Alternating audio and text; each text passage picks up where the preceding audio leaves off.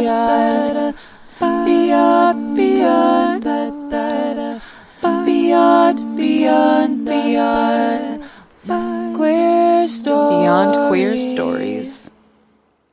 Welcome to Beyond Queer Stories, the podcast that gives voice to the queer community through the art of storytelling. Welcome to another episode of Beyond Queer Stories. I'm Dawn. And I'm John Dillon. Glad to be here with you guys today. And we have Laura with us today. So Laura is a counseling psychologist and works in a federally qualified health center in northern Arizona. In his work, he sees patients in a primary care practice. And on a more personal note, Laura is a trans man with a lesbian history.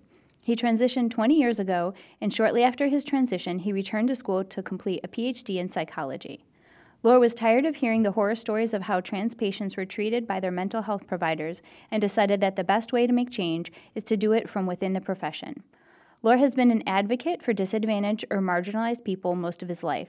He learned this as a child through the Girl Scouts and has been a member for 50 years. Laura is an avid writer and speaker who has over 55 publications, and he has presented 170 times throughout the world. Laura's work has been recognized throughout his career, and most recently as a psychologist with an APA Presidential Citation, APA See So Good Outstanding Achievement Award, APA Award for Distinguished Contribution to Psychology in the Public Interest, and the Division 44 Distinguished Professional Contribution. Laura, I'm so excited to have you today, and I feel like I should be transparent. I met Laura when I first joined Division 44. I think it's been about 9 years now. So I've been fortunate enough to hear some of these talks and read some of your work. So I'm super excited to have you here. Thanks for being with us today. I'm happy to be here, Dawn. Thanks for giving me this opportunity. Yeah, of course. All right, John Dillon, kick us off. I feel like I'm in the presence of greatness as a student who is currently pursuing her PhD. I feel like, can we talk afterward? I may need your help and prayer. But I'm very grateful to have you on this platform, and we're looking forward to learning so much more about you. So, of course, we want to kick off our first question to help open Pandora's box a little bit. But what identities do you feel most influence your experiences? You know, in my intro, I was very deliberate about writing that I'm a trans man with a lesbian history, because both of those are still very important parts of who I am. I think I still have lesbian sensibilities, whatever exactly that means. And, that's where it actually started in Girl Scouts, where I learned my feminist values. But as a lesbian, that just kind of cemented that in place for me, as I continued to try to fight for people who didn't have a voice, reach out to people who needed something that I could help them with. And so, in some ways, philanthropist in terms of both monetary and other types of giving of my time, of my resources. I mean, there are a lot of pieces that are important about my identity, but it ultimately comes down to, if I had to choose only one thing, it would be that I'm a transgender person. I love that you open us up to this idea that Girl Scouts teaches feminism, and that's where you first started learning that feminist mindset and theory. And we've seen kind of that progression more recently with Girl Scouts and Boy Scouts and being more inclusive and more outwardly open and having those conversations. So I'd love to hear what your experience has been and how that introduced you to feminism. Girl Scouts, I don't think, are any much different today than they were 50 years ago. Girls join a troop. They have a leader. They earn awards. We call them badges. There were other words for some of the awards that I earned. Challenge awards. When I was a girl, the highest honor award that you could get was called a first class scout. Today it's called a gold award. And, you have to have made some kind of a significant contribution to your community and have achieved some other pieces that go with that. But, it starts with values around the environment, taking care of our lived structure, understanding that even though you don't have all of the riches in the world, you have something that somebody else doesn't have. And you can use that to leverage breaking down the barriers that are holding that person back. I learned about working with people with disabilities. I learned about, how to push away those people who said, you're just a girl. What do you know? Yeah. And I heard plenty of that as a kid. You're just a girl. What do you know? Mm-hmm. And I was taught to treat my elders with respect. And part of me was like, what do I do? But the other part of me was, I get to stand strong in what I know. Thank you so much. That, I think people don't often realize that those messages are actually delivered through Girl Scouts.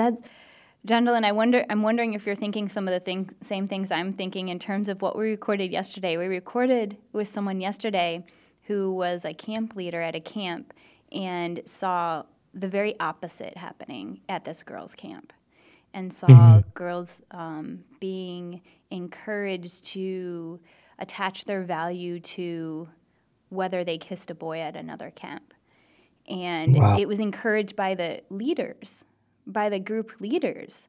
So I find myself thinking back to the conversation we had with a guest yesterday and hearing you talk about the exact opposite experience and really appreciating that structure that was given to put value on female identity and their opinion and their worth and their contributions when there's so many camps out there. And, they might have similar awards and similar trainings at the basic level, but the message they're getting and the message these girls are receiving and internalizing are so vastly different. Well, and, honestly, I don't know what girls are hearing today. That's what I heard 50 years ago. It's interesting. There was a post on Facebook from someone who went to the same grade school as I did, talking about a 50-mile hike in northern Arizona that his Boy Scout troop did, and how his mother and other mothers would have to go to where they were on the trail every night to prepare their food and make sure that they had their tent set up. And I don't think I did that trail in any really significantly different time than he did. Mm-hmm. We carried all that stuff on our backs. Yeah. Nobody met us to put up our tents. Nobody met us to put up our foods. We carried our food, Yeah. And to hear this boy say, look what I did, and this 50-mile hike, this 5-day, 10 miles a day, 50-mile hike. And, thanks so much to our troop leaders who helped make that happen. And I'm like, that's a very different experience than I had on the exact same trail. We started at the Boy Scout camp and walked 50 miles. And about 10 miles a day. And, we had 5 days worth of food. Yeah. And ways to get water along the trail, which is a big deal in northern Arizona. Wow. Yeah, that's really reinforcing that dichotomy of this is the man's role, this is the woman's role. We're going to bring these women in to come cook because men can't cook, and make sure your tent's okay because that's the female role, and you all can't do that on your own. Yeah, I think it's very interesting to see how things have changed, through these rituals that have come down through generations. And I think it's because I was a Girl Scout, and I remember some of the things that we had to learn and things that we had to do. But I cannot lie, I was a part of that privileged generation where, they were trying to give us participation trophies to a degree, because they just knew that some of us just weren't going to be that roughneck person. Like, it just wasn't going to happen, to get out and to achieve those real badges of honor that some people were like, this is what I'm destined to do. Some of us just did not care. But when I think about the generations now of this day, they don't have a knowledge of what things look like to achieve from the times that have already been experienced, but they do have an understanding of what they have to go through and do things now. And so I really appreciate the intergenerational approach to how things have to evolve with this process. But I'm grateful for having, those who have gone on the path that I'm on to really understand this is what real work looks like. This is what sacrifice looks like. This is what, putting your all out there is and still surviving. And so I'm indebted. I truly am. I'm indebted to that process that you guys experienced. Well, and Dawn, you were saying, talking about the ways that Boy Scouts and Girl Scouts have changed in recent years. And Girl Scouts have made it clear that anybody who identifies as female is welcome as a girl member. Men can't be a member until they're adults. And the Boy Scouts have finally said that it's okay, I think, that if a gay man or gay boy wants to be a part of the Boy Scouts, that he won't be kicked out. I think they've gone that far, but I don't think they've said anything about trans people. And I'd be really surprised, in fact, if they have, because so much of Boy Scouts is often tied to church groups, especially within the LDS faith. And I know how they feel about trans people. And I'm not trying to, this isn't, a knockdown religious organizations conversation. But, I know pretty clearly how I would be welcomed in those spaces. And the fact is that I wouldn't be welcome. But nobody knows that I'm trans unless I tell them I'm trans. And that's that very complicated passing privilege that I have. And many trans people could never pass.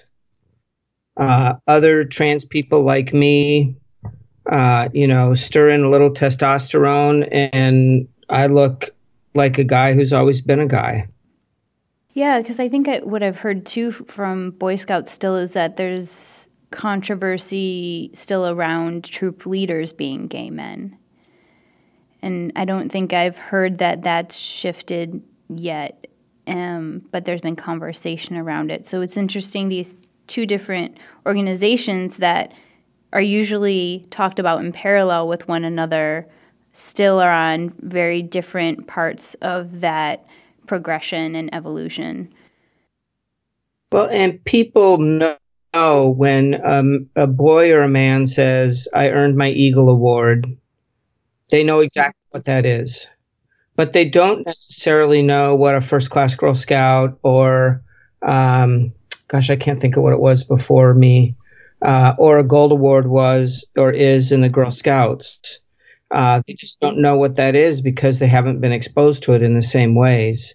And, that's the sort of men are more important than women conversation. We'll pay more attention to what our sons are doing than what our daughters are doing. And, the fact that still in many ways is the case is really disturbing to me. And then you talk about trans people, and you're talking about a whole different level of discrimination and mistreatment and violence. Yeah, and I know that kind of transitions us into your story as well, in a nice way, because I know that's part of what your story is going to be about. So I'd love to hear the story you're bringing to us today. Sure. There's something that a lot of people don't talk about, whether it's in the mental health field or in queer circles, and that is the significance of depression in our community. And I think the first time that I ever thought about what that means for me was I was probably 27 years old, and I'm 58 now, so 30 years ago. And I was seeing a counselor for the first time, and she diagnosed me with dysthymia. I had no idea what that meant. She told me what it was. And I went to the library, and I thought I was sneaking and doing something I wasn't supposed to do, and checked out from the reference desk a copy of the DSM, and it was probably the DSM-3 back then, and looked up this thing called dysthymia. What does this mean? What does this look like? And depression has always been a constant, this is my very technical professional term, noise that follows along with me. It doesn't matter where I go. It doesn't matter what I do. It's always there. And it's not that it shouldn't be there. It's how I decide to pay attention to it. And for me, in 1994, I got sober. And the thing that I often heard in 12-step meetings was, don't kill yourself until you have at least 5 years of sobriety, because you won't know who you're killing.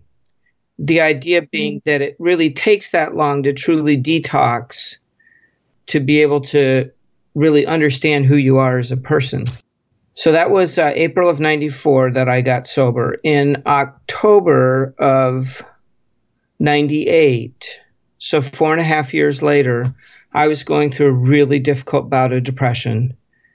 And I said to myself, in 6 months, I get to kill myself, because I'll have 5 years of sobriety, because that's what they tell me at meetings. And 5 months later, I sat down with someone who has become a very dear friend. His name is Rafe. And listened to him tell his story as a trans man, and asked him all kinds of questions, what it meant for him, and, why transition as opposed to sexual orientation stuff. At the time I was conflating gender identity and sexual orientation. But I was new to the community and didn't really understand what all that meant.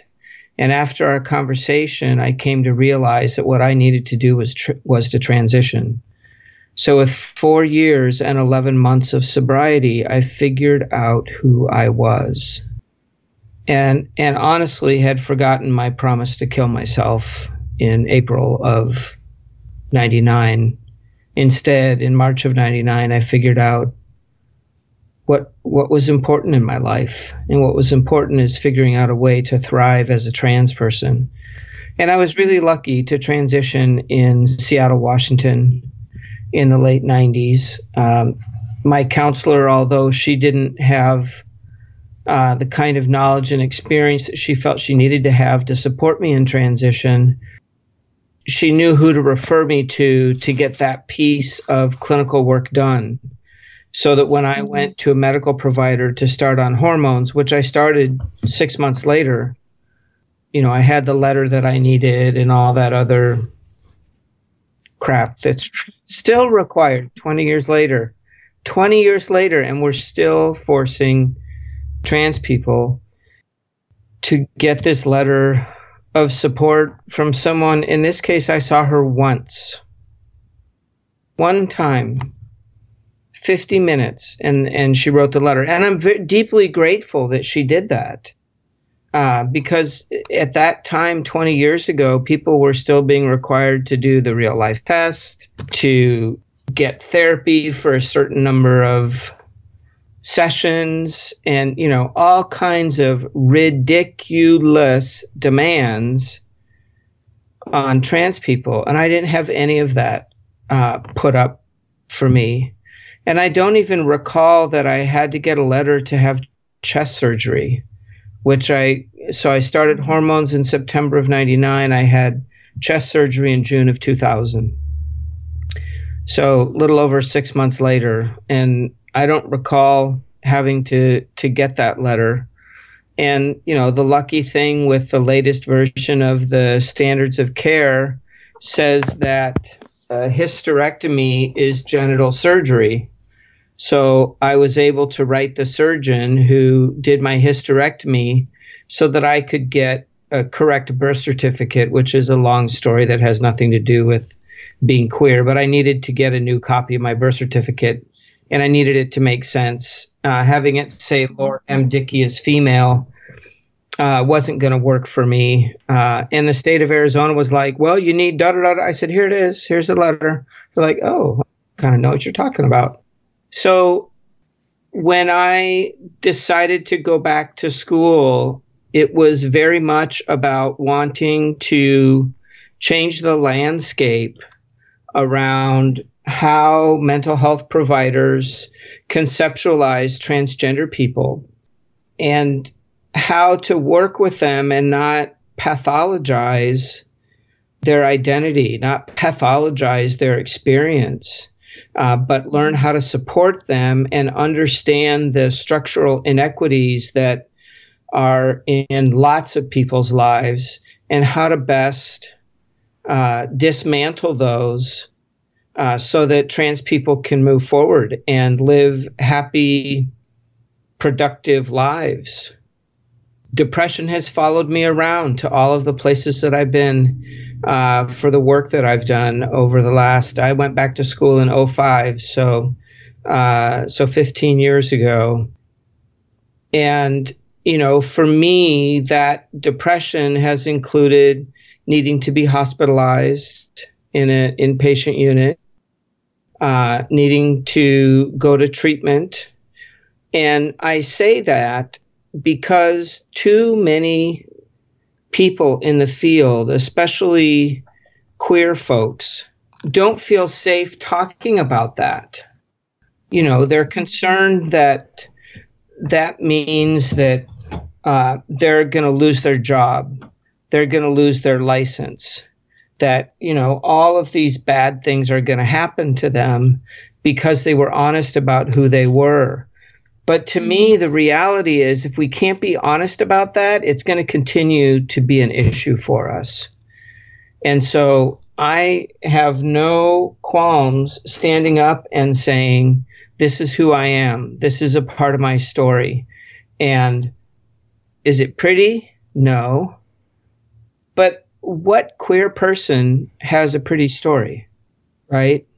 It's not like our parents sit us down when, on the eve of our 13th birthday and say, okay, honey, here are all of your choices when you grow up.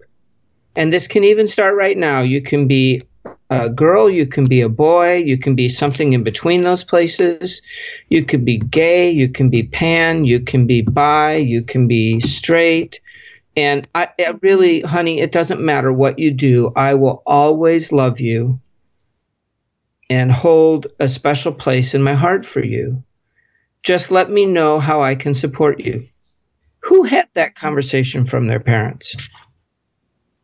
Right now in the state of Arizona, there's a woman who's trying to pass a bill on sex ed that says you can't talk about homosexuality. And I saw somebody post something on Facebook that said, I hope that this person isn't raising children. Whether she's raising children or not, the message that a queer kid hears when he sees that on the news is, there's something wrong with me. And I don't have a safe place in society. And that breaks my heart. Because those are the kids who are probably thinking about ending their life, attempting to end their life, and even successfully completing suicide. And we hear of way too many stories about that. And then you add on top of that the numbers of trans people who are murdered. The first one in the U.S. this year happened on New Year's Day. I'm like, we can't even wait till the week is over before we start counting again? I tell people that my goal in life is to make the world safe for transgender people. If I only make it safer, people are still at risk. People are still dying. But if I can make the world safe, then people don't have to worry about what bathroom they use, how they get dressed. I have a trans masculine patient who loves the color pink. And everybody equates pink with girls. So when he dresses all in pink, he gets, what you would expect a boy would get, a young man would get if he chose to dress all in pink. Breaks my heart. And this young trans adolescent finally feels like they have some hope because they found a counselor who gets it, who isn't going to pathologize their gender, who's going to politely ask, what pronouns do you use? What name would you like me to use? The first time I called their name in the waiting room, they were like, they used the right name. And I thought to myself, why wouldn't I use the right name? And then I thought to myself, it's like, where's my place? Where do I belong? And, whenever it's interesting, I've lived in the Deep South. I've lived in the Midwest. I've lived in the Northwest. Now I live in the Southwest. Probably the only part of the country that I haven't lived in is New England. And people often say to me, Laura, why are you moving to that place? You won't be safe. And my answer is because I have the privilege of being able to be out as a trans person and not have to worry that I'm not going to be safe. I can be safe because I can choose when I come out to somebody. Other people don't have that privilege. Just walking down the street, people are like, oh, there goes a trans woman. Who does she think wearing that dress? So, my story is about having the voice to come out. It's about being honest about my mental health concerns because it does me no good not to talk about it. My provider can't help me if she doesn't know what I'm going through. And I can't tell you how many times I tell my patients who are suicidal, I can't help you if you're not here. And I'm not talking about no-shows to appointments. I'm talking about them ending their life.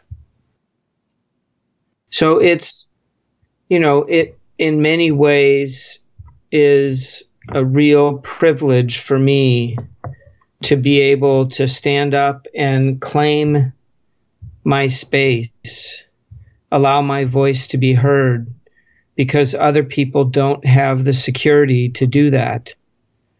And, I know that in the end, if I get fired from my job because of talking about trans issues, I'll know that's why it is, because I work harder than almost anybody else in my organization. And I do that because I worry about, if I know that if I'm working super hard, they're not going to fire me.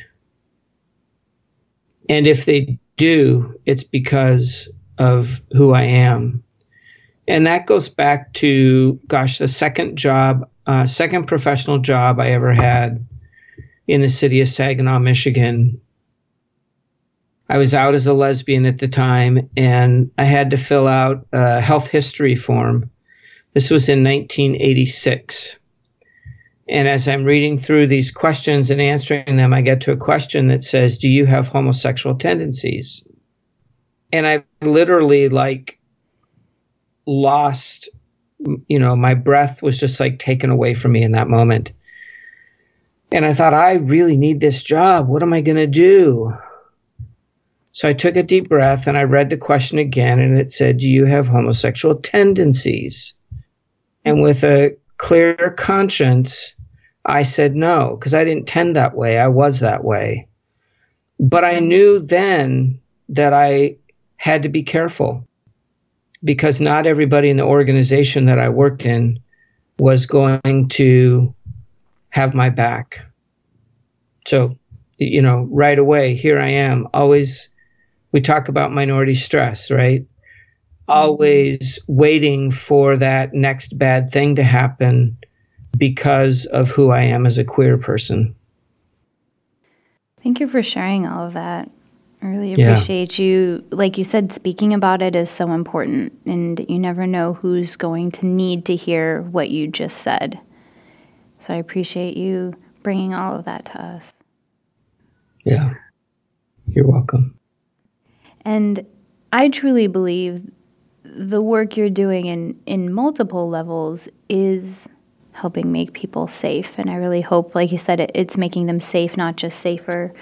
Because what stands out to me also is your decision to become a part of the process of psychologists making these decisions and writing this literature and trying to shift that so there aren't so many barriers and there aren't so many processes of gatekeeping, even though you had a pretty affirming experience, it sounds like, especially for the time in which you were transitioning and coming into your identity. You were fortunate in that you were connected to people who didn't gatekeep and keep you from being able to do what you needed to do to be who you are. And you had that positive experience, but still you knew it was important to change the system. And that stands out to me for sure. That's really important part of that story. Yeah,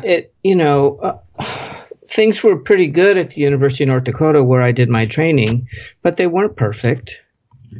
Where I did my internship, pretty good. I had a great supervisor, wonderful training director, but, I was in the Deep South, and then I stayed in the Deep South. And I was very deliberate when I decided where to go to school about not applying to schools in the Deep South. I thought there's no way that that's going to work for me, because I think that when I tell my story, when I talk about who I am as a gendered person, I win people over to understanding that we are people just like they are. Mm-hmm.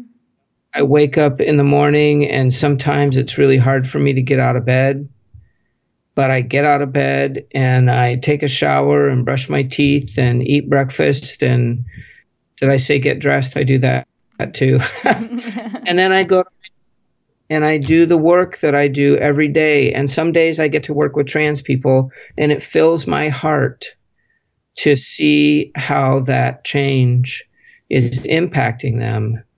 I had a patient call me and say, I never got my testosterone. I said, well, gosh, it was sent to your pharmacy on such and such a day. I said, I'm going to send your physician a note through the electronic health record. I said, but you need to let me know by next Friday if you haven't received that. Don't wait 2 months. This happened back in November. Like, you're waiting all this time to get your testosterone and you think that it has never been sent, but I can see in the electronic health record that it was. I don't get it. So being able to be an agent of change, and that makes me a rebel. That makes me fierce. That makes me I don't know what the other word is. It makes me whatever the other word is. I always think I need to say it. That means, as Brene Brown says, I dare greatly. I make myself vulnerable with the hope that means that other people will be able to be maybe not as vulnerable, but safe in that vulnerability. The political climate, the political will right now in the United States is very scary for LGBTQ people. And, I remember getting some feedback on an article that I wrote, a manuscript that hopefully will finally be published, and I talk about trans people being more at risk for unstable housing, for unemployment, for untreated medical issues. And the question from one of the reviewers was, well, why is that a problem? That was the question? Yeah. Off record, I need to know what journal that is, number one. Wow. Why is this a big issue? I'm like, because we're talking about people living on the street and having to engage in sex work and drug trade just to have a roof over their head. Like, how does that? Yeah. That doesn't even make sense as a question to me, that you're saying all these things, and then what kind of privilege do you come from that you think that's not a problem for others, that's not a very stressful way to live that's going to impact your mental health and impact your stability and your meeting your basic needs? Like, I don't understand how someone could even come from that viewpoint, to be honest. Wow. Yeah. Yeah. And how many other people feel that way? You know? So what if they don't have a place to live? You know, and then all of the epithets that get said about who they are as queer people. And, you know, I feel really lucky that the few times that I have been mistreated, it's been something that I could get through relatively easily, where, you know, I remember having a client some years ago who was in a gendered prison that wasn't consistent with their identity because they defended themselves when somebody attacked them. And the person that attacked them, nothing ever happened to them, but my patient got labeled as, you're violent and you need to be in prison that's consistent with the sex you were assigned at birth. Wow. Awful.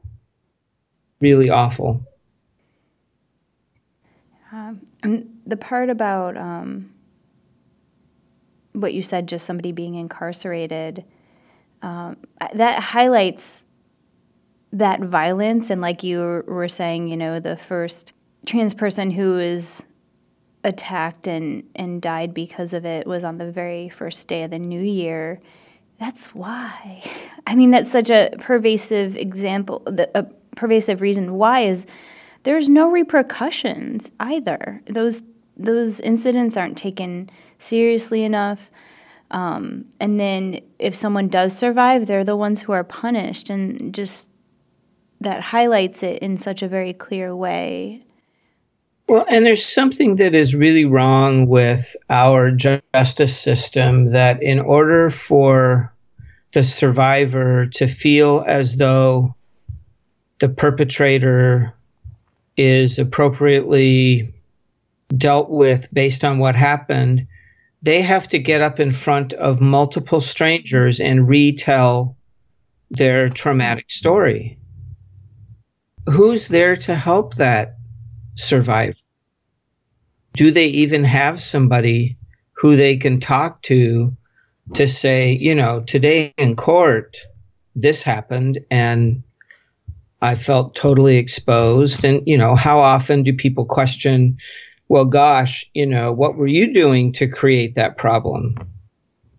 It's nonsensical to me. Makes zero sense, because all it's doing is pathologizing what is a normal human experience. To identify with one of the letters that falls under the queer umbrella.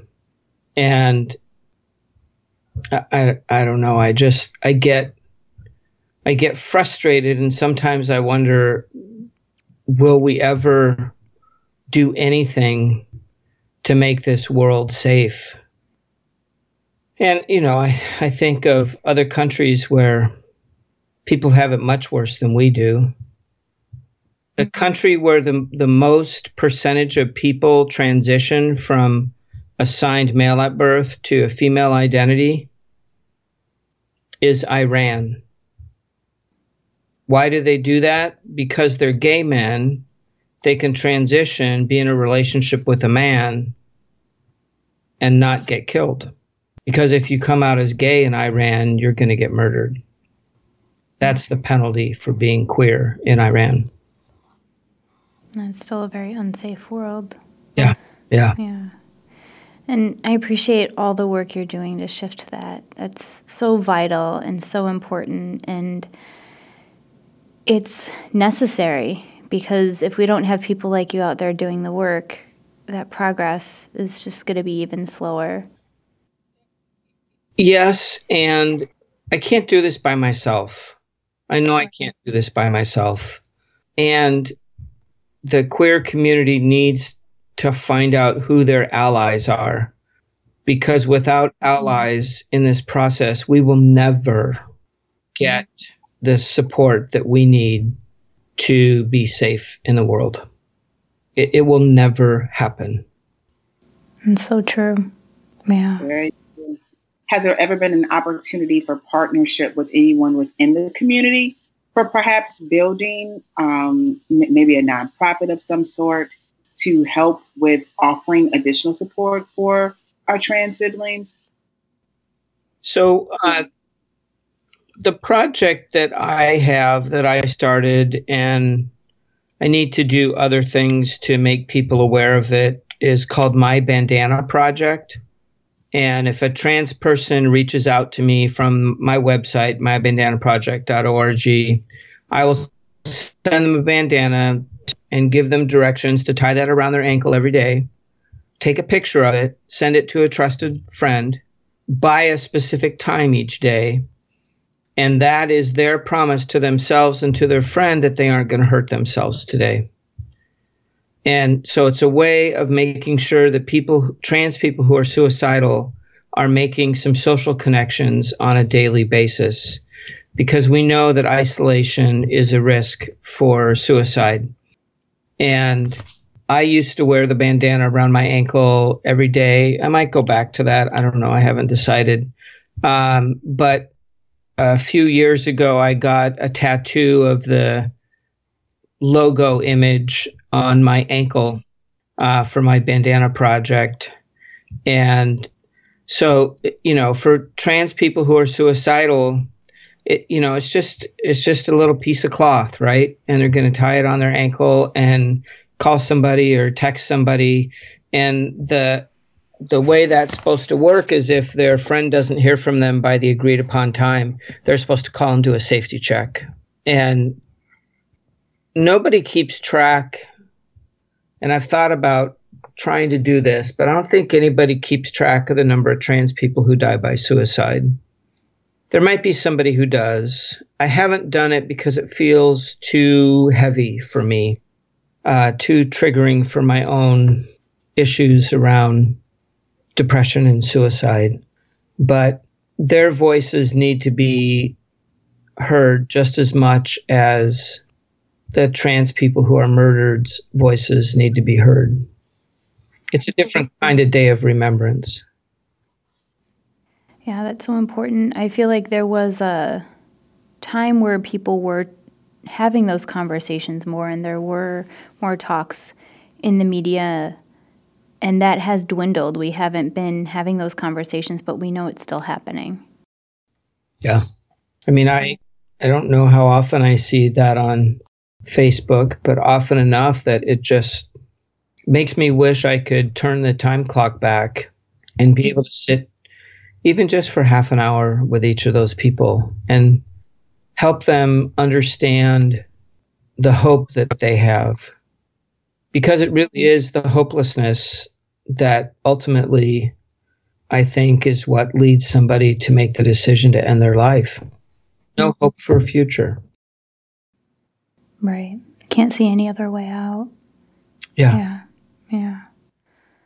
Well, we'll definitely link the website for the Bandana Project as well, because I think it'd be great for others to utilize that resource and, like you said, have that self-accountability to keep themselves safe and link up socially with people so that they can have those check-ins that can really, when you hold yourself accountable to somebody else, sometimes you need that extra push. Yeah. It's really important. Yeah. I'm noticing we are about at time to wrap up here, and I'm wondering, is there anything else that you want people to know about or anything else you want to share in terms of how they can connect to resources, connect to you? What else would you like them to know? I think the first thing I want queer people to know, whether they're trans or not, is they're not alone. You know, maybe they stumbled across the website for this podcast and went, oh, this sounds interesting. And part of the reason they're stumbling around the internet is because they don't have anybody who they feel connected to. And feeling alone is another big risk for suicide. I also want them to know that their story matters. And it matters to me. It matters to the people who they grew up with. I had the opportunity to attend my 40th reunion this fall for the high school that I did my first 2 years of high school in, freshman and sophomore year, which meant that I got a chance to see people who I went to school with from the 3rd through the 8th grades. I didn't have a middle school. We went straight from elementary school into high school. And I saw people I hadn't seen in over 40 years. And nobody said anything ill toward me about my trans identity. And that blew me away. Blew me away. I had no idea that I still had that kind of support from people who I haven't seen in decades, and had no idea whether or not, you know, they would even sort of be supportive. So it was a real blessing for me. So yeah, you matter.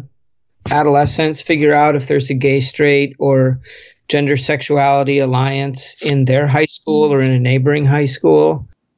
There are all kinds of resources. There has to be somebody at their school who will be supportive on the administration, faculty, or staff.